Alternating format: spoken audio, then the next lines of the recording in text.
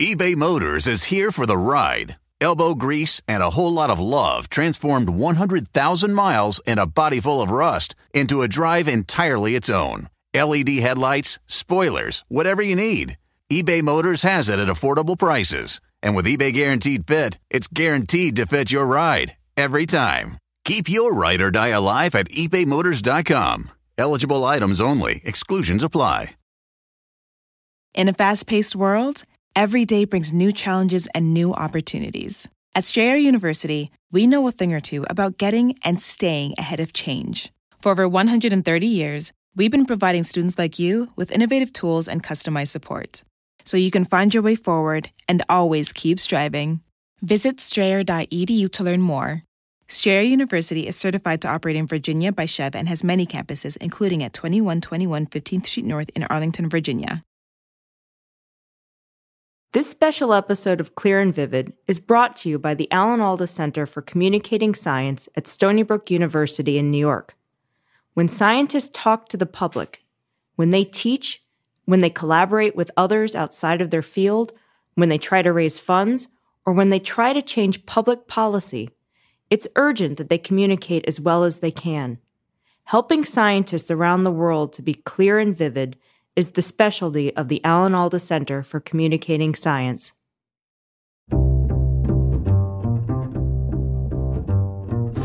I'm Alan Alda, and this is Clear and Vivid, conversations about connecting and communicating.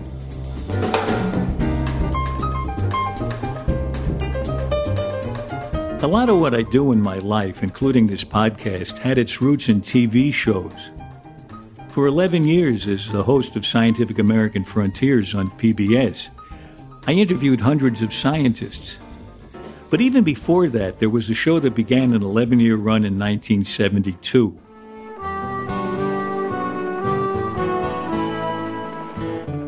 More than 35 years after the cameras stopped rolling, MASH is still shown on screens around the world. And it certainly still lives in the hearts of those who made it. The idea that good communication depends on how we relate to the other person was something I began to learn while I was acting on MASH.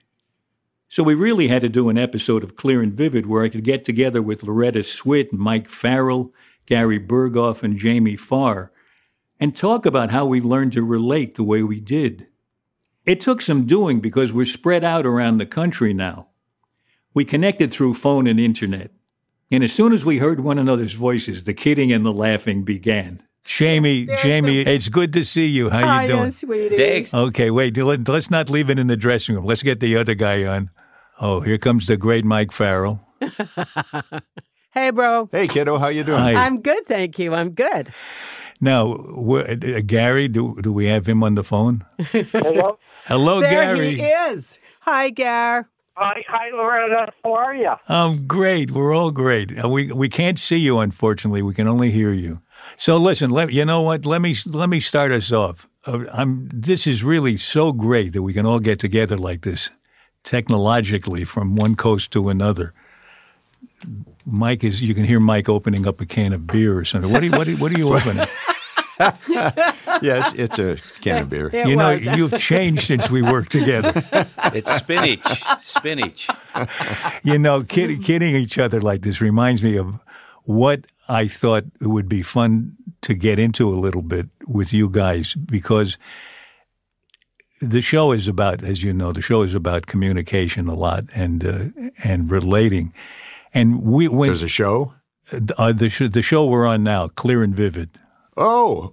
We're actually. I didn't realize. I thought this was like a good telephone call. It wasn't very clear and vivid to Mike, apparently. And actually is, Mike. That is what it is. Mike, I'll have to explain to you after we go off how to listen to Clear and Vivid. I think we'd really enjoy it, especially because you're on it. This is the only show I've ever done where I have no union to cover it. So. Wait, the show isn't over yet, Gary. Yeah, right. I have a feeling you guys are going to organize before the show is over. We'll leave that to Mike. Well, here's what I wanted to ask you about, because something happened while we were doing MASH that really made a deep impression. I mean, many things made a deep impression, but it changed the way I worked as an actor. And it was the beginning of changing the way I even related to other people in real life. And it was the way we sat around in our chairs between shots and didn't go back to our dressing rooms and just sat there for an hour sometimes at a time, making fun of one another and laughing. And often we'd go over our lines together. But the most valuable thing to me was that relating that we did and laughing together. And then we would walk when the lighting was ready. We'd walk to the set. And the same connection that we had as people carried over into the scene. Mm-hmm. And I remember times when we didn't even stop the kidding until right before the first person had a line to say. Actually, Alan, I've seen, my memory has some of us walking over to Daly's, still doing that, still running lines. And I remember one very funny thing I saw was you and Wayne Rogers running the lines of a scene that we had already printed. That's right. I said, guys, hello, excuse me. May I tell you something? But it wasn't wasted effort because I remember so clearly that, and I think we all had this feeling that the show was more important than any one of us individually. And Wayne and I, on the night we finished our first day's shooting, we went out to dinner together and had a really, really genuine heart-to-heart talk where we said we're going to put the show ahead of everything else. And that led to our doing a scene one day, and at the end of the scene, at the end of the shooting day, we said, I bet we could do that better. And we stood in front of one of the trailers as though the trailer were the camera. And we played the scene again. I said, now we got it. But that helped us in later scenes in other shows. Absolutely. But did anybody was it just me, or did you also find something of value in the way we would sit around and make contact with one another? Well, of course. I still sit around and talk to all of you. And make contact. Absolutely. I called Mike last night. No, he does it without it. Mike can do it without a telephone. That's what it scares me. But Gary, what were you going to say? No, I'm just agreeing with you. It was of monumental importance to keep that energy going between us, as individuals. We had a common goal together, and we had so much in terms of the work circumstances, so much in common, and also part of that was humor, and the fact that we can sit around now and laugh the way we're doing just by talking to one another. That's very similar to the way it was in between shots. Yeah, I love laughing is good. We all enjoyed laughing together. I actually miss that when you do other shows. You see the cast members. They get around. They just run the lines, and then they're off on the telephone or they're busy doing something else. And I really do miss our contact that we had, because sometimes when we did sit around and run the lines, we'd find things that we didn't realize were there. Absolutely. And would use them in the scene and to hopefully make the scene better. Linville and I used to go off on our own and work out little funny things together and then come back to the director and show him, or her, what we had done. And 10 times out of 10, they'd like it. Oh, yeah, no, that's good. Or, and you can't always do that with other people. No, it's not, especially if, as Jamie says, people go off on their own and just handle the mechanics of it together without... Also, Alan, let me tell you, I've been working on a show lately, and it's totally different than our one-camera show that we had, where you would get the script, you read the script, and then if there was any kind of disagreements, it would be settled before we got to the camera. And then we would keep the lines the way everybody said it was going to go. Today, what they do is they have so many writers on the set. They have a lot of cameras. It's all digital. And they will not stay with the lines necessarily. The writers will say, hey, let's try this one now. Let's print that one. Let's try another one. And you can go on and on and on. It's not the way we did it, where we tried to perfect whatever it is that we had. They just keep changing it. Yeah, I've been through that experience. It's getting to be a new style. Yes. I wouldn't want anybody to think from this conversation that we lack discipline, because I can remember that if a line change was a big deal, you get on the telephone, you called Larry Gelbart or whoever was the head writer. Correct. And you had to clear it with them before you could change a line. We were operating on, there's no freedom without discipline. And we were all... I thought we were very disciplined. Very much so. We all came from the theater, or most of us did. Yeah. And right. in the theater, the word is sacrosanct. Mm-hmm. And one time, you must all know this story. I have to look up that word. I think I pronounced it wrong. Take a moment, Jamie. You'll never find it in the dictionary. I just pronounced it wrong. I'd like to know how you spell it. But Wayne and I were out on location, in the early days when they didn't think we were going to be a hit, and they didn't even have a telephone out there in the mountains where we shot. And we paid for our own coffee. Yeah, right, and their own peanut butter. Oh, I tell that story about the peanut butter and the let me tell you about Wayne and me. Wait. But this has to do with how disciplined we were. We were out there ready to shoot the scene, and there was a line. As we went over our lines before the shot, Wayne said, "Do you know what this line means?" And I said, "I don't know. I'm supposed to say it, but I can't figure it out." I said, and we both agreed that it was probably a Larry Gelbart great witticism, and Larry was one of the great writers. And so I said, it probably means something I don't get, but it's a great joke, I'm sure. So I said it the way it was written. The next day we were looking at the rushes, and Larry was sitting right next to me, and the line came up, and Larry said, "Why did you say that?" I said, "It's in the script." He said, "That's a typo." And we had to shoot it again. But that's how disciplined. We said things we didn't even know what they meant. We had such blind faith.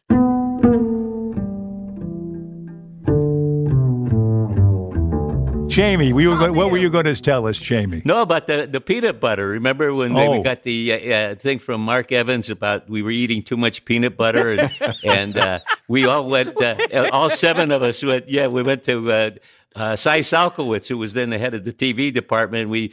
All seven of us, and we put on $100 bill, each one of us. And he says, "What's that for?" He said, "The peanut butter. We're eating more." He said, "You're eating. What do you want? Smoothie, crunchy?" And the next day, if you remember, they had cartons of peanut butter that went from the floor to the ceiling that they gave us with the peanut butter. But they gave us the smallest sound stage. They had no confidence in us, which I think was good because it made us work harder. We had to solve and no problems. bathroom. We had to go across the street. How long did it take till we had a bathroom on the sound stage? About 6 years, I think. Yeah. And it's hard to hold it in that long. McClane said he had so many ants in his dressing room. Do you remember? No. He said, one day he said one of his army boots was moving across his army of ants were moving. And then the rats, where we had rats on sound stage 9. Yeah, Mike's been back pee there. On the chessboard. Not the rats, but Mike has been back there and saw the sound stage when he did. Hey, congratulations, Mike, on the Versace series, the miniseries. I understand it won some Golden Globe Awards. You were on that, sir. I didn't know that. Me congratulations, Mike. Why don't you keep us informed of these things? Why don't you tell us about that? I was unhappy with the with the outcome of the murder. Outcome. Yes. Yeah. Oh, tell us about that. No. It's one of those things. I was offered this part, and I said I'd like to see the whole script, and I did, and I thought it was really exciting to be able to do this character. And without getting into the whole story, they cut out the really exciting parts of it. So were you playing a bad guy? I was playing a man. It's a famous story, and he's he was a real individual. One of the people that this man killed, but he had a double life. He was a gay man, married, and his wife is in denial today about that.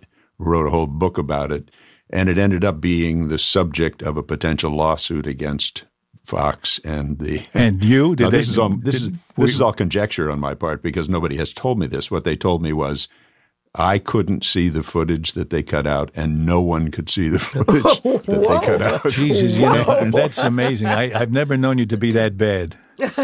No, it's true. I said, let me see it because I want to know if I was as bad as that.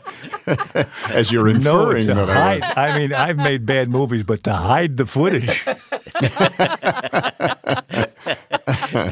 But wait, Mike, tell him when you went back to the soundstage, stage 9, and you heard all the... that was great. That was absolutely fabulous when you wrote about that to tell all of us. Thank you. Yeah, no, it was wonderful. We shot on stage 10, this thing I did, and I said, I've got to walk over and walk into stage 9, and I did, and everything, just as the experience we're having here, everything came back to me.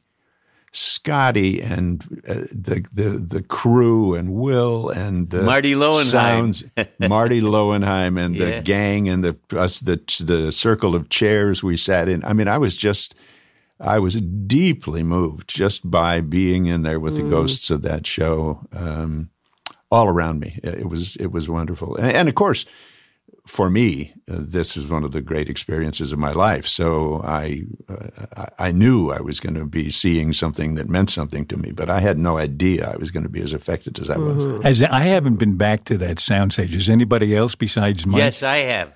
What, did you have a similar experience? Yes, I did.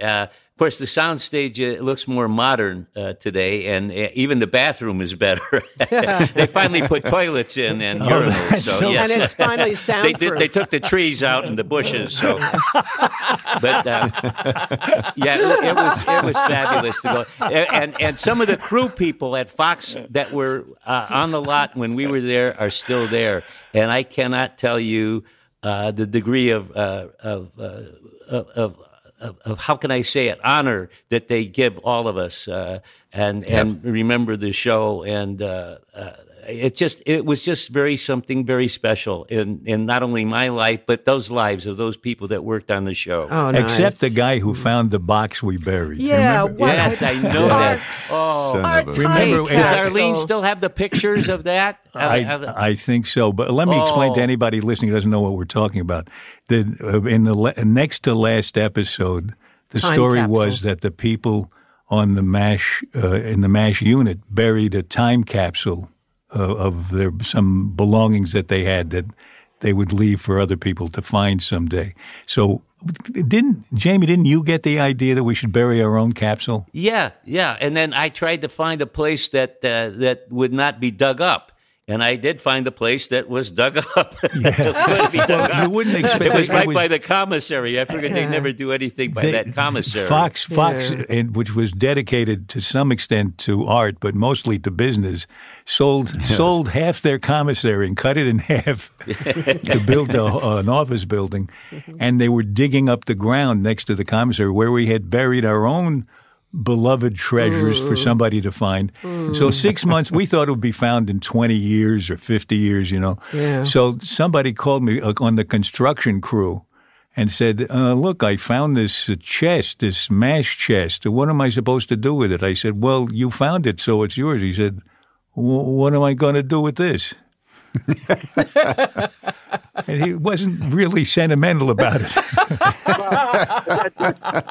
Just think about how I felt, guys. I was afraid that you buried my teddy bear in that. Oh, because you weren't there. You weren't part of burying things at that point. We buried a stand-in teddy bear. Did you take your teddy bear home with you, by the way? No, I didn't know. As you remember, it was left so that it could appear in subsequent episodes. Oh, I didn't even know that. I knew it and forgot it. Then I apologize, Gary. We did bury your stuff. Yeah, we did. I'm sure we buried his teddy bear. I don't know about it. I don't remember that. Where did it wind up? Did it wind up in the Smithsonian? It wound up with the owner, who happened to be the original set designer, and none of us knew that. And he put it up, and when he retired, he put it up for auction. I got wind of it, and I got a friend to help me buy it. And then my friend put it up for auction and sold it out from under me a couple of years later. This is a tragic story, my God. You know, if we could find that guy, we might be able to find that lost film that Mike Farrell's talking about. Anywhere, I wish him well. Oh, that's good. That's very commiserable. Look that one up, Wait a minute. Is that sacrosanct? I got to look that one up. Sacrosanct. Is that Italian, Alan? So you're reminding me, I kept from the show my boots and dog tags. Did anybody else keep keepsakes? Yeah. Yes. Indeed. Oh, yeah. Same. I have my boots. I have my pink shirt. And dog tags. And I have my Loretta, dog you tags. kept dog tags? I have the silver dog tags that you, Alan, made for us for Christmas, which I value greatly, Yeah, and I long have time the ago. game that you made for us. Oh, for that Christmas. game. The That was mask game prototype. I know. I made a game. I have the fuzzy pink slippers.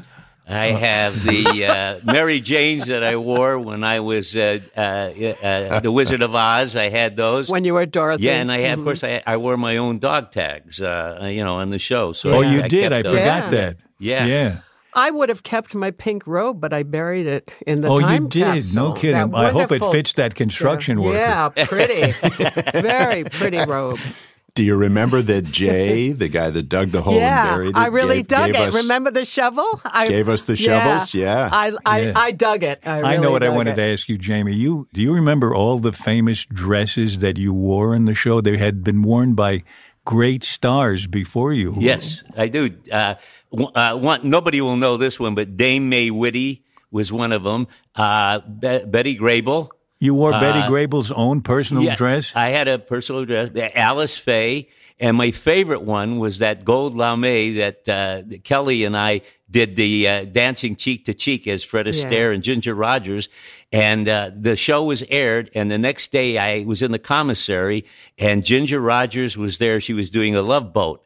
And she came over to me and she said, Jamie, I saw the show last night, and that dress looked a hell of a lot better on you than it did on me. She was so delightful. And that outfit, incidentally, is in the Smithsonian, that gold lame No kidding. one. Yeah. So, Did you wear one of Milton Berle's dresses? No, but you know what? One of the Bob Hope specials we did was the comedians were all supposed to come over to Bob Hope's house to watch the Super Bowl game. And the gag was that Milton Berle and I show up wearing the same dress. That's great.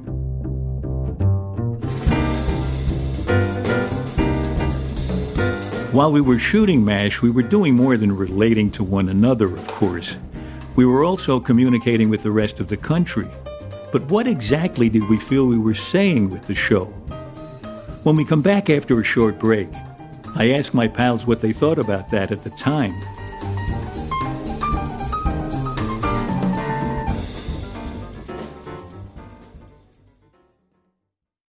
One of the embarrassing things about saying the name of the sponsor of this episode is that I have to keep saying my own name over and over again. Sarah, you do it. It's the Alan Alda Center for Communicating Science. Thank you. That feels much better. Here's a little bit about us. This year, the center will be celebrating our 10th anniversary. And in that time, we've trained over 14,000 scientists and medical professionals. We do anywhere from 100 to about 150 workshops every year with companies, universities, and nonprofit foundations, and we work all over the world.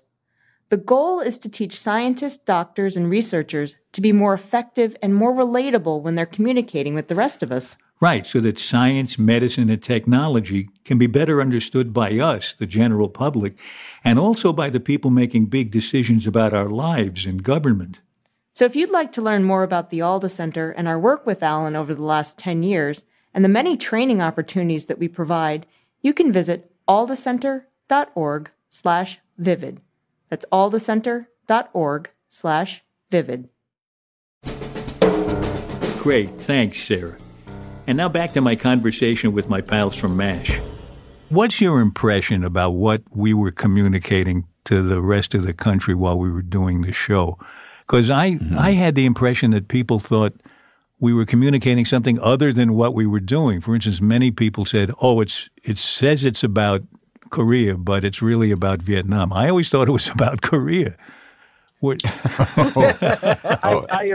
agree with you, Alan. I never thought it was about Vietnam, but I didn't think it was about. I didn't think we were making anti-war statements as much as we were making pro-humanity statements. Yeah, I felt that way too. I think Gelbart said the best thing about that. It didn't matter what war it was. It was a backdrop of all terrible wars, and it had nothing to do with where or what. It was really about war, but you couldn't avoid the comparison to what was going on in Vietnam at the time. Mm-hmm. No, and I guess we reflected a point of view that many people had of disagreement with the war, which after the war spread to a lot of the rest of the population, even among those who hadn't been too worried about the war to start with. But I didn't get, some people even thought that we contributed to the end of the war. People have said that, and I don't see that. I thought we were just more like what Gary just said. We were telling human stories. Stories, right. And that's right.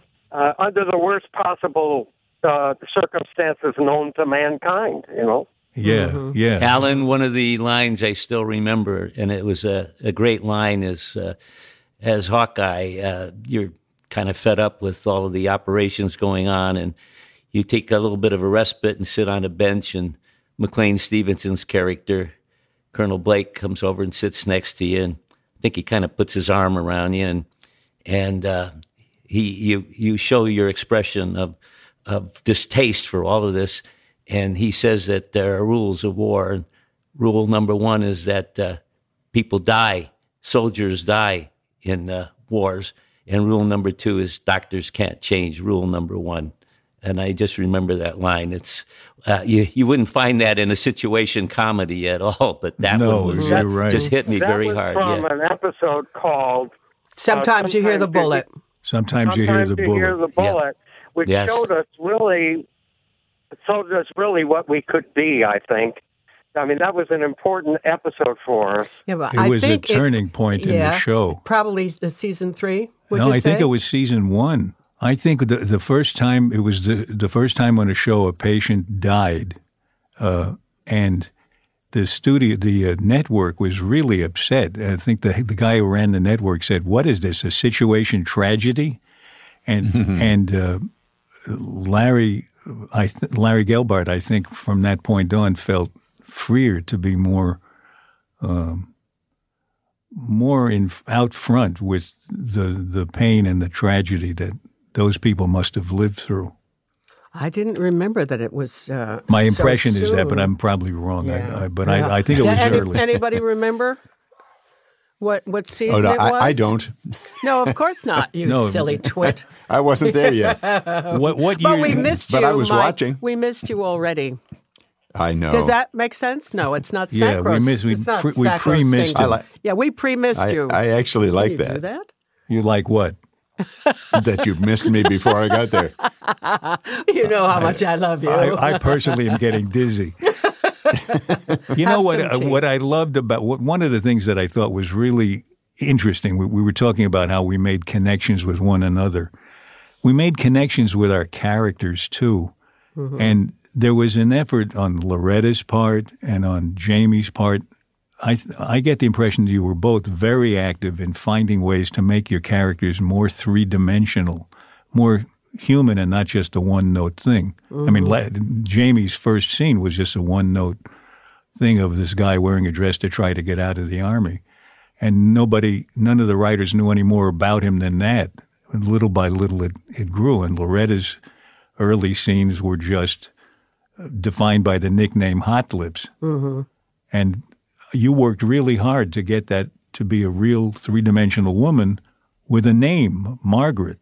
I did. Yeah, and I did. The difference between those two names was really gigantic. That's How about right. Walter?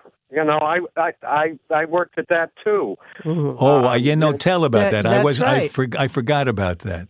Well, you know, when you have a character that only has a nickname, in my case it was Radar, I was always wondering, you know, how do you flesh him out completely and make him a real person? And that's why I asked Larry and Gene one day if they could please give me what we refer to as a Christian name. Yeah. And they said, what name would you like? And I don't know why I said it, although I had a little playmate when I was a little boy named Walter Pitke. Yeah, that's amazing. How did you choose that? I don't know. It just popped out of me. And to this day, Walter Pitke is no longer with us, but his brother Peter Pitke emails me all the time. Oh, that's from nice. Forestville, Connecticut.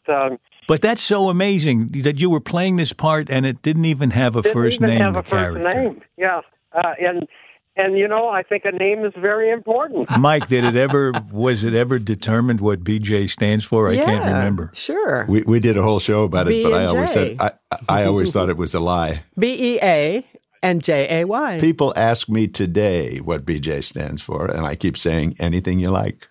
Oh, and I liked the resolution in the episode that was her name. Mom's name was B. Mom's name was J, B, and Dad's. I thought mom's name was J, and Dad's name was No, B. you got it wrong.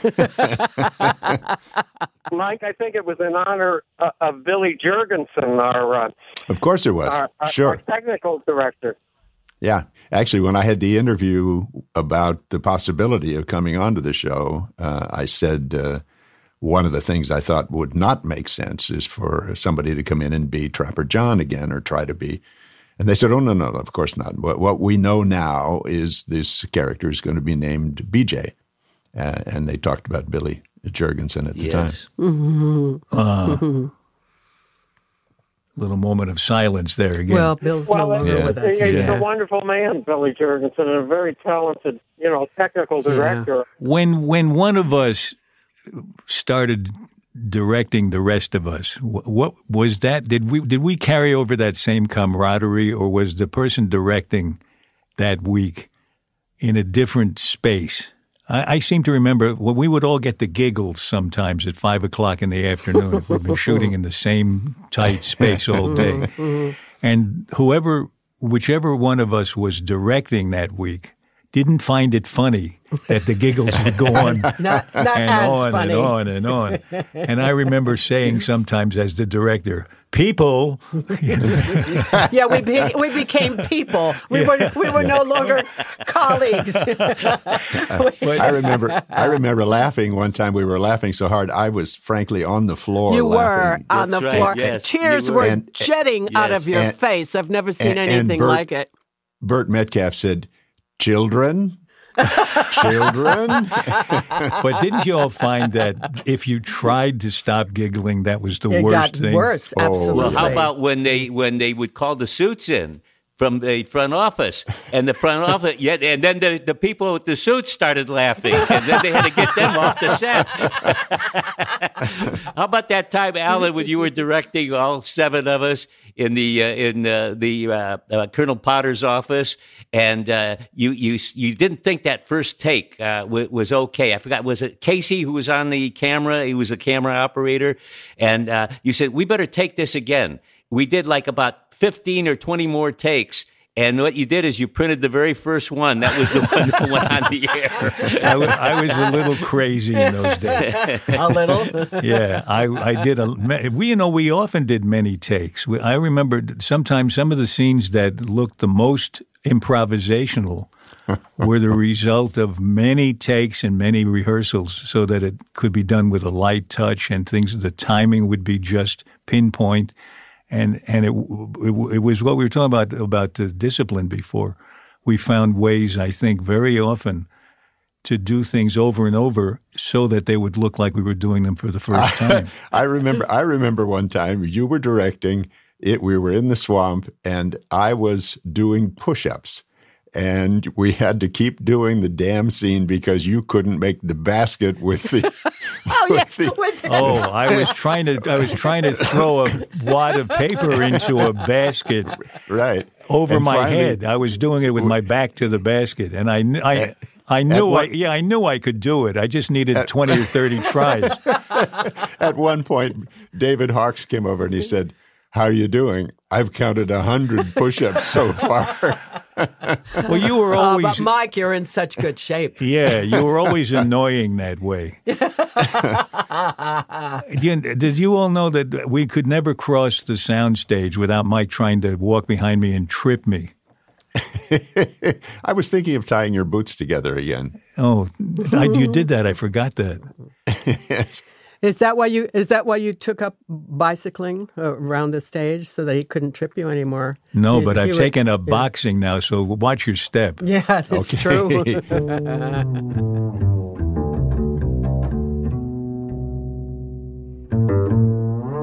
You know what we haven't talked about are comrades who are no longer with us and the wonderful contribution they made to communicating on that show. The Harry Morgans, the McLean Stevensons, the Larry Linville, David Ogden Stiers. Yeah. Wayne. We're dwindling. Yeah. Wayne Rogers. Yeah, Wayne. Exactly. And their great contribution, and they became part of the show immediately. It didn't take them very long to fit in with everybody. It was like getting into an old shoe. Yeah, like that was miraculous. I mean, yes, it was. It just, you guys just, we have Mike here, just melted into our family. There was no segue. It was just amazing. Harry, same thing. And Harry was even more difficult, I think, because he was in an episode in which he played this crazy general who flipped at dawn, remember? Yeah, and then played a completely different character.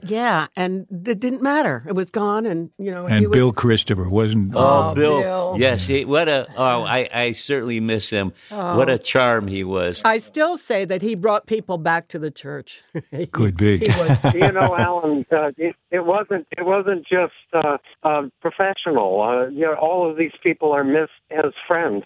That's right. That gets back to that thing we were saying before. We made such close contact that we miss one another more as friends than even as colleagues. And Arbus. Oh, gosh, yeah, Alan Arbus. Charlie Dubin, Hy Averback, all the wonderful directors that we had, too. My favorite memory of Charlie, we were, again, trapped in the last scene of the day in Potter's office. That always made us giggle, Potter's office. Because there was no air. We weren't breathing any air. We were crazed. Hopefully it wasn't in the scene to take up the air. That was one of the times when Mike was on the floor screaming. He couldn't stop crying. And there's Charlie in the corner on his high chair, and his head is clasped, and he's saying, "Please, please, people." That was one of the things about Stage 9 is the ventilation was defective. And we would often fall asleep due to lack of oxygen. Does anybody remember? Sure. Absolutely. I was asleep at the time. I don't remember. I would take naps in the swamp until the bed bugs got me, and I didn't go back anymore. Or we would sit and put ourselves into this little trance we talked about. Remember? You don't remember? Okay. No, Alan, I have a blank look on my face. Yeah, that was the look. You were like, put yourself into a little trance and take a little 2-minute nap. You were telling me, Loretta, before about moments that you remember that you still make you laugh, and you made me laugh when you were telling me about Gary. Remember the scene we were both in where you were trying to take off your shorts, Gary. He had to examine you. It was always in our outtakes every year because it was. You couldn't take off your pants without laughing, and we must have done 15 different takes or 20 takes. Yeah. And it got worse and worse. And what Gary didn't know was happening when he was trying to do it without laughing, Alan would look into the camera and say, "He's not going to be able to make it. He's not going to make it, yeah."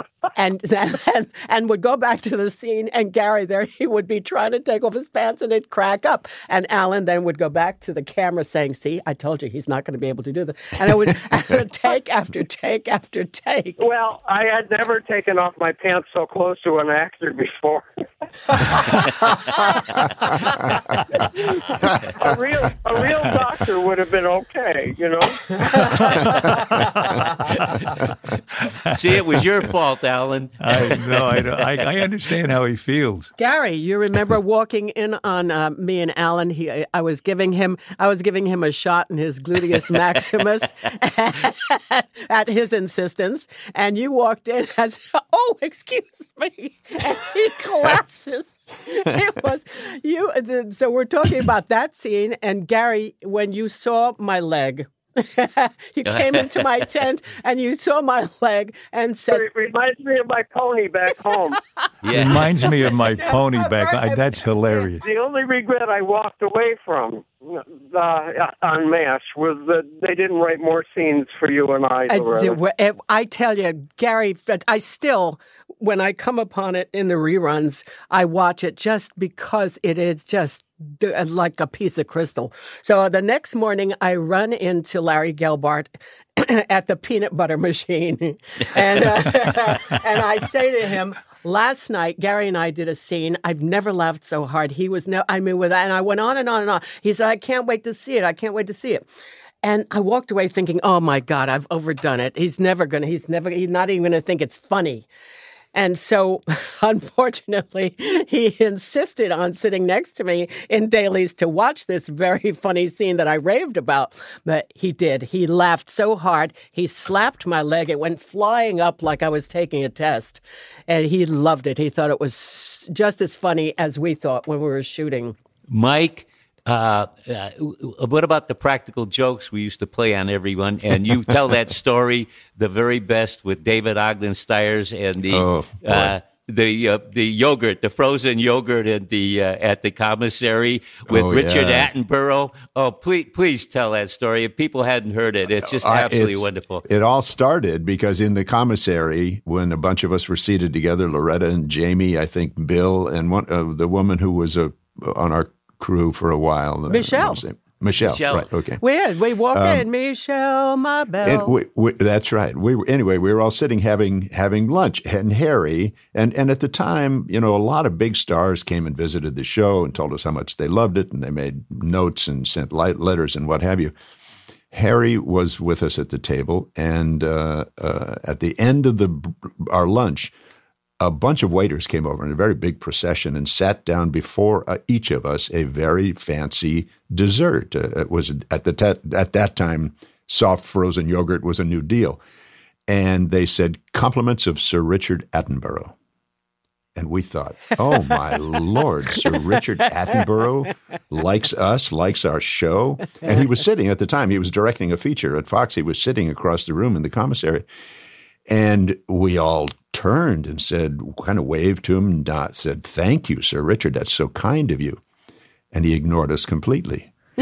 And we thought, well, maybe he didn't hear us, so we said it a little louder. Oh, Sir Richard, it was so kind of you. Thank you, sir. Total ignoring us. And Harry stood up and said, Dickie, thank you, sir. Thank you. And as I'm looking at Sir Richard, and my eyes swept across the room, and at the other side of the commissary is David Stiers sitting by himself, laughing to beat the band at having created this insane situation. So I said to everybody, hold it. I think we've been had here. I think we have to sit down and shut up. The waiter came over with the check, and of course, on it was the cost of the desserts. So I said, "Take this to Mr. Stiers, would you please?" And he said yes. He walks across the room. He gives it to David, who looks up, laughs, signs it, and then gets up and walks out. And I thought, oh man, I can't let this be. So I raced out of the commissary and chased him down. I said, David, you really got us. Damn you. But you didn't have to pay for it. He said, "No, it's okay, Mike. I signed Gary Berghoff's name to it." and I wasn't even there. Gary wasn't there. So I said, "Oh God, well, I'll catch him tomorrow morning." And I'll explain to him what happened so he won't feel bad about the. Anyway, so the next day, Alan Loretta and Jamie and I think you, Alan, were sitting around doing the lines for the upcoming scene, first thing. And Gary, the door slams open and Gary comes racing in and he gets in Jamie's face and he says, "How dare you use my name like that? You could never, how dare you?" Just chewed him up one side and down the other and then turned around and raced out. And I said, oh, Jamie was very horror-stricken and I jumped up and I said, "Oh, my Lord." And I ran outside and I caught Gary in the street. I said, Gary, wait a minute. Please understand. It was a joke and here's the dead. And he said, "Mike, David made me do that." he caught me this morning and he explained it all and he told me to come in and I said, "Oh, that dirty so-and-so." I'll tell you what. Here's what you do. David doesn't know you've done it, right? And he said, "No, David wasn't there." I said, "Okay. The next scene is one in the post-op with Loretta and me and David. How about if you come in then and do the same thing you did to Jamie, but do it to me?" And he said, "Great idea." So we went in, set up the scene. Bert was directing. And as we're setting it up, Gary comes running in and he jumps up right in my face and says, "How dare you do that, you big so-and-so, you take advantage of my name, da, da, da, da." And we had a whole bunch of people standing, guests watching the scene. And I said, whoa, wait a minute, Peanut. And he said, "Peanut? Why, you big..." He said, "You want to step outside?" I said, "Let's go." And out we went across behind the psych. And as we left, I saw David with this look on his face was, uh-oh, what have I done now? And Gary and I got behind the cyclorama and Gary started banging his fist on the wall and screaming, and I was smacking my fist into my hand, and we were having just a wonderful brawl. And we heard David come running around, and he got to the end of the psych, and I grabbed Gary and picked him up. And he was waving his arms and screaming as David came around the corner saying, "Mike, no, wait, Mike." I was shaking Gary and Gary was going on. And David got up to us and he said, "It was Mike. It was we." And we turned to him and looked and laughed in his face. And he said, "Oh, God." And he dropped to his knees and said, "Never again." And he lied. Yes, he lied. He did it again and again. Absolutely.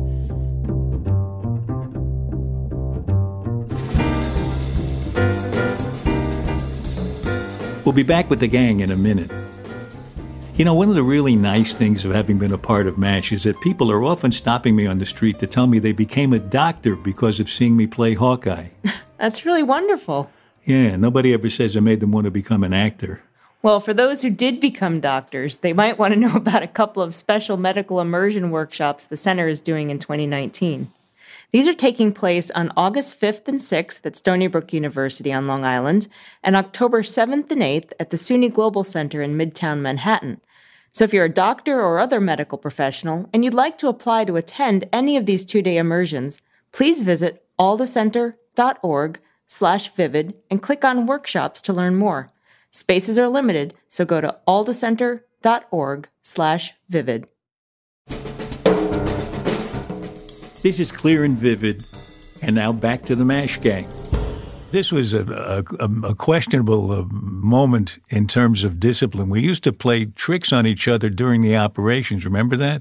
Yeah. We would. We'd be operating on somebody trying to save their life, and the other cast members would be attaching surgical implements to our gowns. Clamps, yeah. Clamps. And the trick was, how many clamps could you get on there before you make the person break up? What about at Thanksgiving, Mike? Remember when we played that trick on Stiers, and we had his dressing room painted purple and orange, and we went on that 2-day vacation and came back, and we couldn't wait to see what he was going to say. He didn't say anything. He didn't say a word. And a couple weeks passed, and he finally said, Mike, Jamie, did anyone paint your dressing rooms while we were gone? And we said, no. He says, well, someone came in and painted mine salmon and mauve. He didn't say purple and orange, but salmon and mauve. Yes, and it's a wonderful combination. It was so Winchester.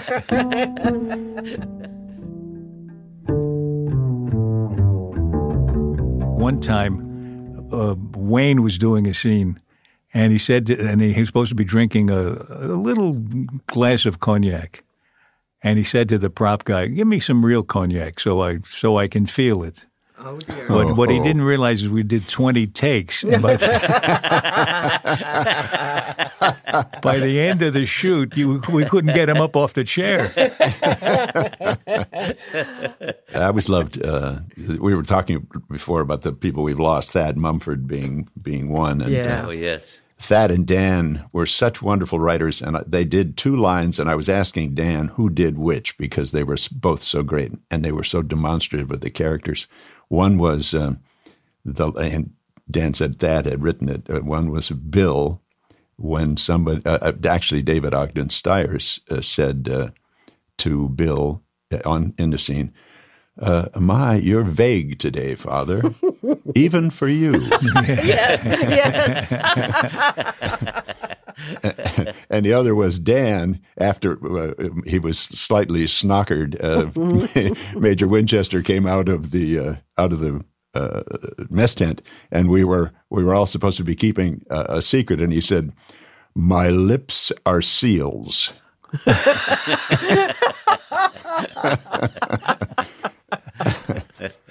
Bill, he was so funny. Fortunately, I brought something to read. Remember, he was at the bottom of the Jeep? He was in the bottom of a Jeep with about 20 nurses on top of him. And he had to be there for 2 or 3 hours while we shot the scene. And we said, Bill, were you all right under all those nurses? He says, yes, fortunately, I brought something to read. I sent him a Bible at one point that was in ancient Greek, the original ancient Greek. Really? Where did you find such a thing? He thanked me profusely for it. He was an amazing guy, Billy. You know. Oh, yeah. Yeah, very smart sure. And wonderfully funny. Oh, so perfect for that role. There's no more perfect priest than Bill was. A unique sense of humor. Yes. I miss him terribly. Yes. We all would imitate his voice. Everybody did contests, men, women, children. Jocularity. There's somebody on Twitter with the handle Jocularity. Well, that was Harry, wasn't it? No, that was Bill, I think. Yeah, but then we all... I don't know. It was so long ago. What show are we talking about? People tell me, as a matter of fact, people say to me, I've seen the show so many times. I've watched every episode many times. I know all your lines by heart. And I said, well, that's better than I did at the time. I can remember you putting your lines in the wounds of the patient. Yeah, they really fit nicely, too. But actually, we didn't operate on patients. We operated on pieces of foam rubber, so you could sew look like you were sewing something. But I would, because it was a lot of complicated doctor talk that had included words I had never seen before, I would put the script on the foam, the piece of foam, so that I had to be looking down anyway for the operation, so it wasn't much of a cheat. If I may, it was brilliant. You raised it to an art form. I've never seen anything done so well. I'm not so. I wasn't so bad as some actors I've heard of who actually. This is hard to believe.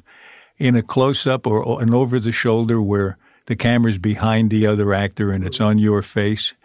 I've heard of actors who would ask the actor whose face wasn't being seen by the camera to wear a Post-it on his forehead with the lines on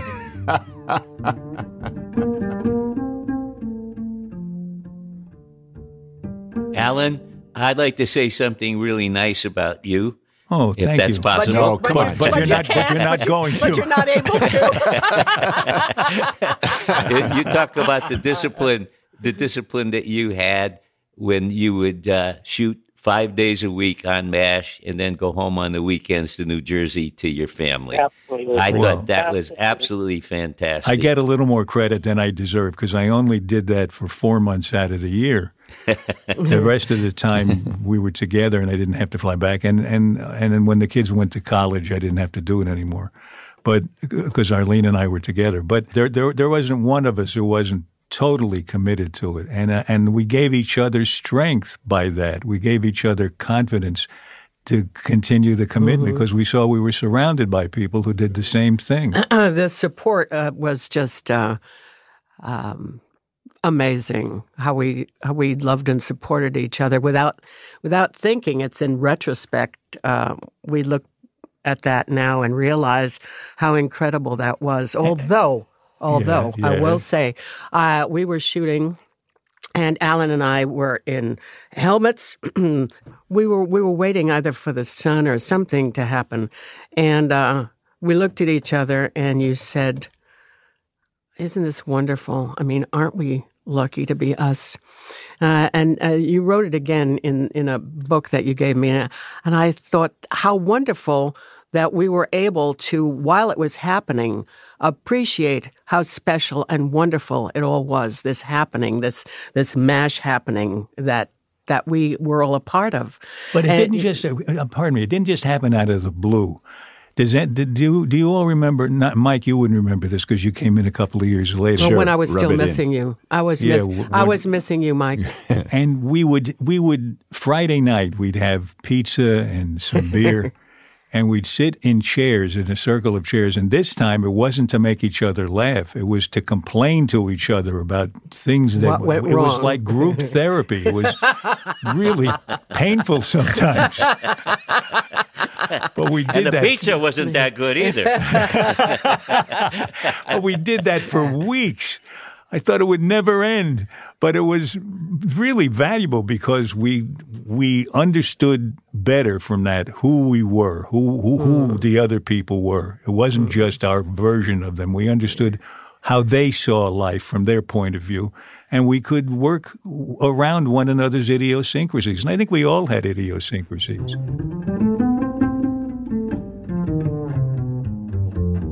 So listen, I'm getting waves from the control room that we have to wrap it up. That we have no discipline. No, that's the other complaint.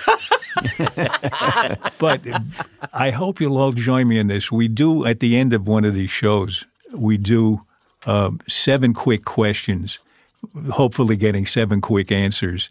And they're all sort of generally in some vague way related to communicating and relating. So are you all game to give me some quick answers? Sure. Yeah? Yeah, I'm okay, game. so we'll start. So we'll just go around and around. Like we'll do Loretta, Mike, Gary, Jamie. How's that? Okay, number 1. What do you wish you really understood? Period? A question mark? That was it? That was the question? Question mark. Yeah, that's what do it. I wish that I really understood? Yeah, this is taking a long time. Yeah, myself? You wish you understood yourself. Great. Mike. God. Ah. Gary. How people can be saying the same thing and think that they're saying the opposite. I think I'm experiencing that right now. Jamie. People. We wish you understood people. Okay, number 2. What do you wish other people understood about you, Loretta? Oh, that I try hard and mean well. Mike. That I try hard and mean well. Was that an echo? Or? And that you're a thief. Would you repeat the question? The question is, what do you wish other people understood about you? I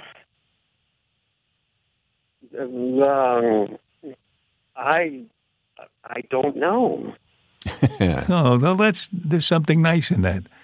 Jamie. Not complicated. Not complicated. Okay, number 3. Loretta, what's the strangest question anyone has ever asked you? You just did. Okay, Mike. Is Alan Alda really as nice as he seems? And this strikes you as strange? It strikes me as redundant. Gary? do you really sleep with a teddy bear? Oh, they really say that? Oh, my God. They say it all the time, and I think it's the strangest thing I ever heard. I mean, it completely defies the reality of I was playing a character once. I know. Jamie. Are you still alive? Hey, Alan, can I back up and take another shot at that one? Because sure. It wasn't such a strange question. What I find strange, because we're such a close-knit family, people will say, do you keep in touch with any of those people? Yeah, it seems strange to us. But in fact, we all know that most theatrical companies, when they dissolve, that's the last time you see the other person. Yeah. Yeah. Even if you've been very close. Worse yet, they were not very close to begin with. Right. Okay, so Loretta, now here's the next question. Okay. How do you stop a compulsive talker? Oh, my. I don't know. I don't know that I even try.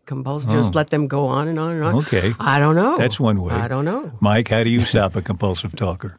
My wife has a little business card looking thing that you hold up and it says, "Stop talking." Is that true? Really? Yes, That's a good true. idea. Yeah. Gary, would you have a technique? Not really. I find myself backing away eventually, and Far enough, and they're yelling. Mm-hmm. Jamie, how about you? How do you stop a compulsive talker? Looks like I'm listening, but I'm not really hearing. Mm-hmm. Yeah, and they eventually stop. Yes. I'm afraid that I'm a compulsive talker, which is why I don't have an answer to that. You don't, the thing is, your trick is you don't have to stop a compulsive talker. Because I'm still talking. Yes, they don't get in on it. Loretta, is there anyone for whom you just can't feel empathy? Yeah.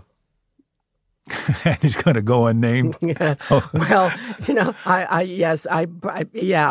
probably the government right now, the president. I'm having a lot of difficulty. Oh, so Mike, do you have anyone you can't feel empathy for?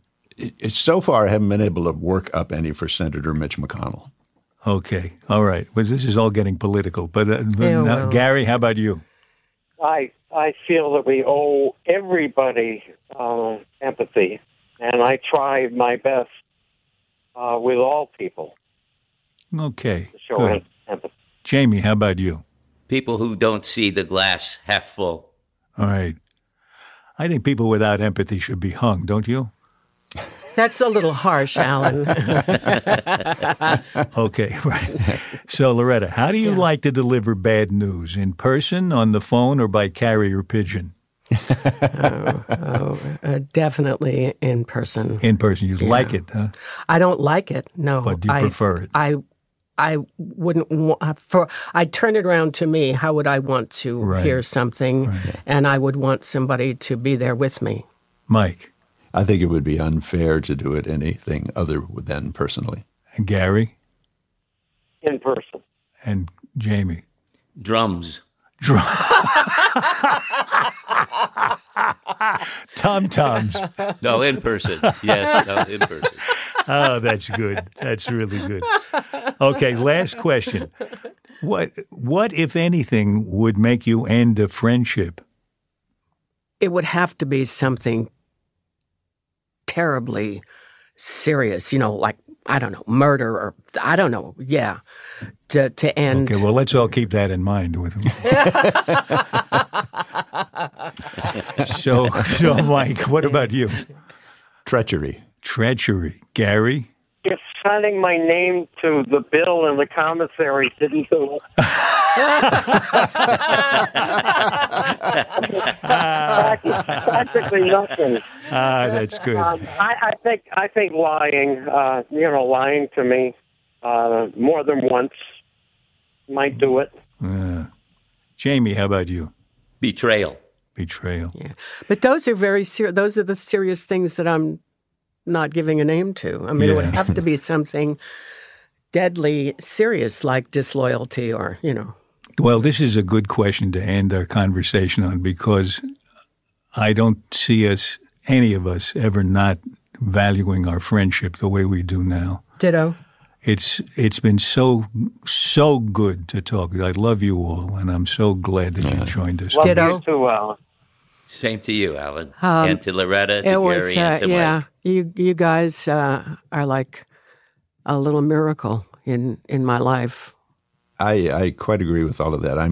I can't tell you how grateful I am for having had this experience in my life and continuing to have these relationships. Yeah. I think how we all feel about one another. So For me, it was saying goodbye to Harry in Goodbye Farewell. I had to look at that face, into those eyes, and say, "You dear sweet man, I'll never forget you." I can't do it today without choking up, because the truth of the matter is we never will forget that dear sweet man. So thanks, Loretta. We're going out on a laugh. Now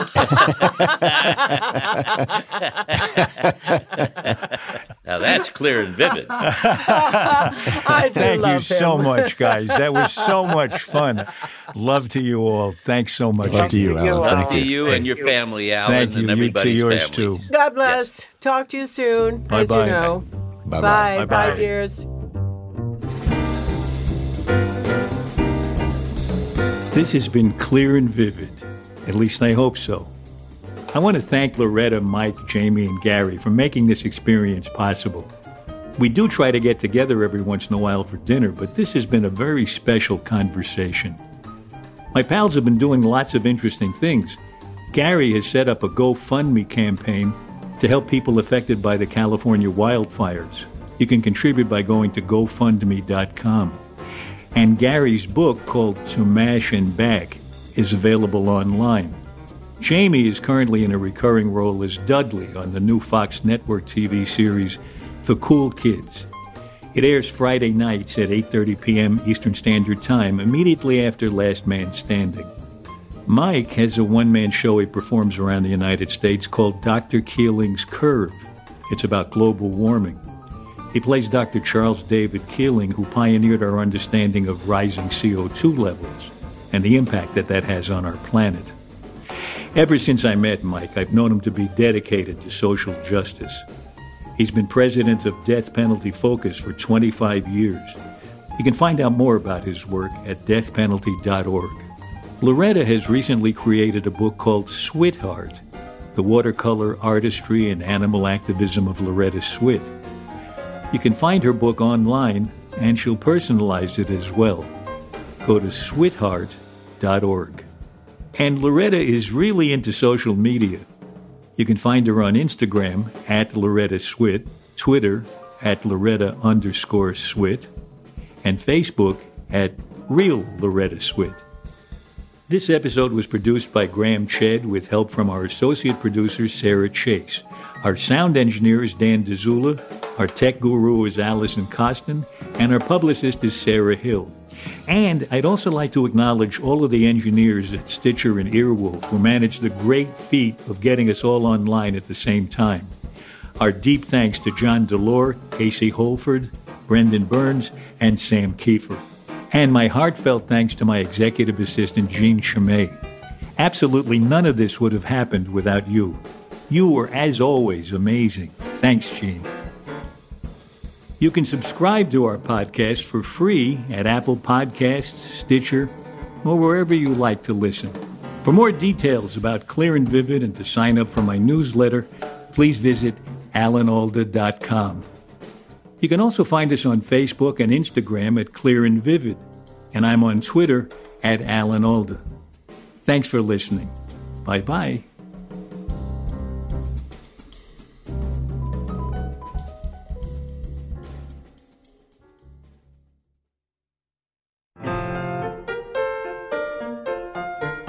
Season 3 of Clear and Vivid kicks off with a Valentine's Day special.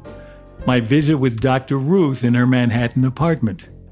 You and I sitting here, your smile, your attention to what I'm saying, that's enough. Tell your wife not to worry. But that's enough for building a good relationship. Because what you are doing right now, you are giving me your entire attention. And you are asking me questions that I'm interested in. You're not asking me about golf. No, I didn't ask Dr. Ruth about golf, but in a freewheeling conversation that of course involved some frank talk about sex, Dr. Ruth Westheimer spoke as much about how to have a meaningful relationship, as well as her experience in the military as a sniper, and how she slips away from charity events with the flowers from her table, and why Valentine's Day, despite its commercialism, should be properly celebrated. Dr. Ruth, next time on Clear and Vivid. To listen to these podcasts, you can subscribe for free at Apple Podcasts, Stitcher, or wherever you listen.